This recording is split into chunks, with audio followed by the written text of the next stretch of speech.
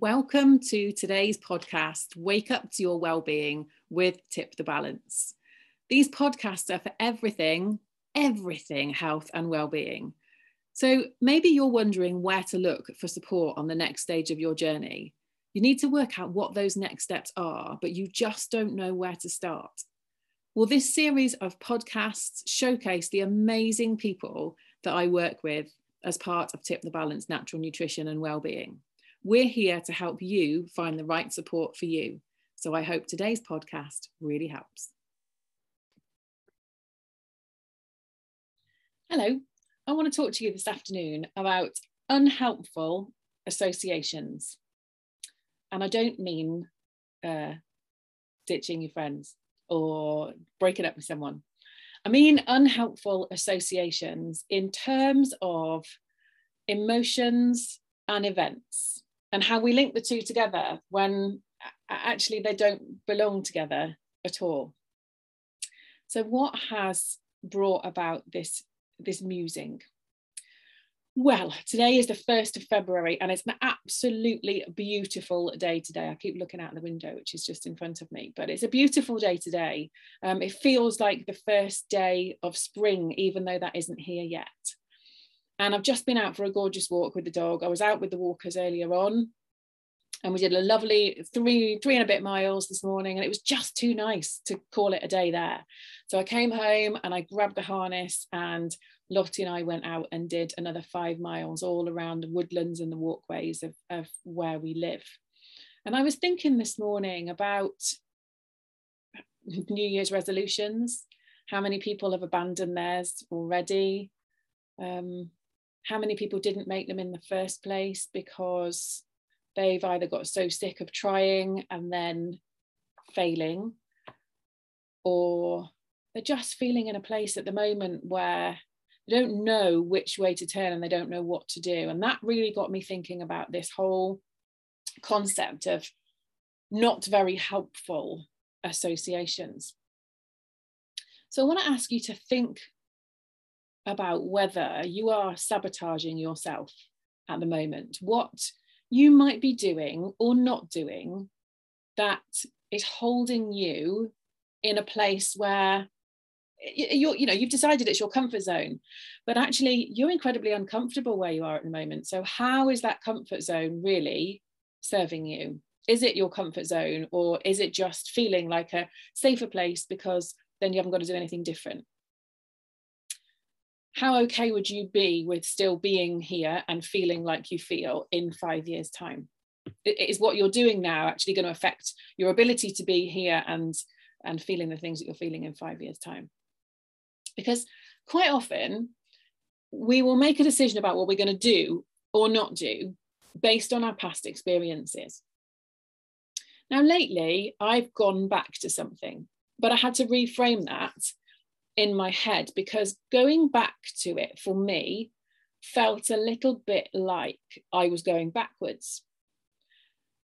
And I realized that for a long time, I'd resisted going back because I had attached a feeling of failure to that part of life, to that experience. It was something that actually was a very positive experience, and then it didn't stay positive. So the whole thing I then associated with pain, frustration, bit of shame, disappointment, embarrassment. They're all really helpful emotions, aren't they? And so for a long time, I resisted going back, even though the logical part of my brain, when I look at it now, knows that actually it's a good thing to do. It's something that works. It's something that makes me feel better. It's something that makes me feel fitter, stronger, more energized, all of those things. But in my head, I had associated those emotions with that thing, glued them together and made it my truth. And it's bollocks. Frankly, it's nonsense. Why do we do that? So many of our fears, so many of our limiting beliefs are based on unhelpful associations. Something happens in the past and we don't necessarily remember the thing. We remember all of the emotions that came around it. And they're very rarely positive emotions. Embarrassment, fear, judgment, shame, you know, all of those things, guilt. Sometimes we can't go backwards because that makes us feel guilty. If we go backwards, it's shameful. We can't save face and go backwards. We've got to keep moving forwards. So what we end up doing is discounting something that in the past has worked for us, but in the future may be a really beneficial thing for us to revisit, and we don't,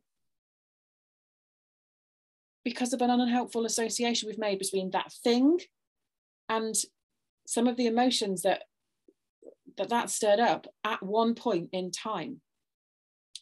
And actually, if we look back with a different pair of glasses on, for want of a better phrase, we may be able to reflect on positive things. If we really dig deep and if we look really, really hard, we may be able to find some positive emotions that we can associate with that thing. A sense of pride, a sense of achievement, a sense of growth.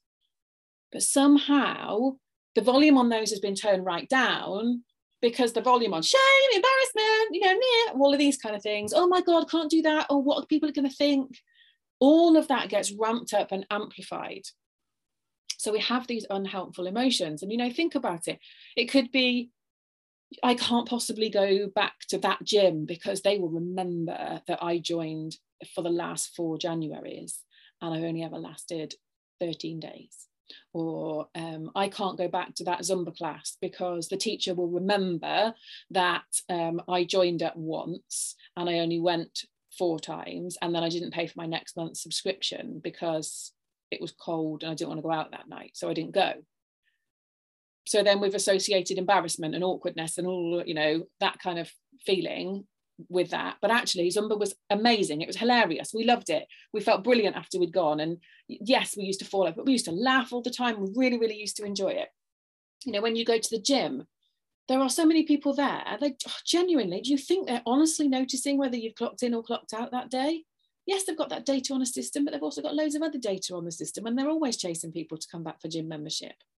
So stop talking yourself out of going because of this sense of shame and failure from the past, because it's stopping you making good moves right here and right now. Maybe you won't walk back into a diet club.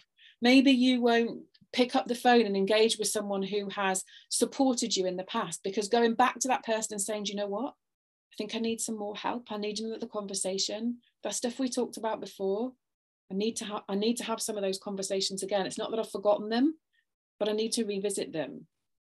You know, is there someone that you need to contact and have that conversation with? Because it's not going to be shameful and embarrassing. It's getting you back to a good starting place that has benefited you before. So put down the unhelpful association of those emotions that you've bolted on, unbolt that one and that one and that one and that one and that one and chuck them away, because you can bolt a lot more positive emotions onto here and bring that thing forward in your life to bring you the same or maybe even greater benefits than you had before. We limit our greatness by kind of hauling along this baggage of bullshit behind us. And how is it actually serving us? So what unhelpful associations could you have bolted on to things that now, if you gave it another go, they worked? They worked before. So why wouldn't they work again? And believing that first step into, do you know what? This worked for me before. I'm going to pick up the phone. I'm going to send that email. I'm going to click on that link. I'm going to join that again. I'm going to become part of that community again. What difference could that make to you? Making more helpful associations, bringing along more helpful and supportive emotions.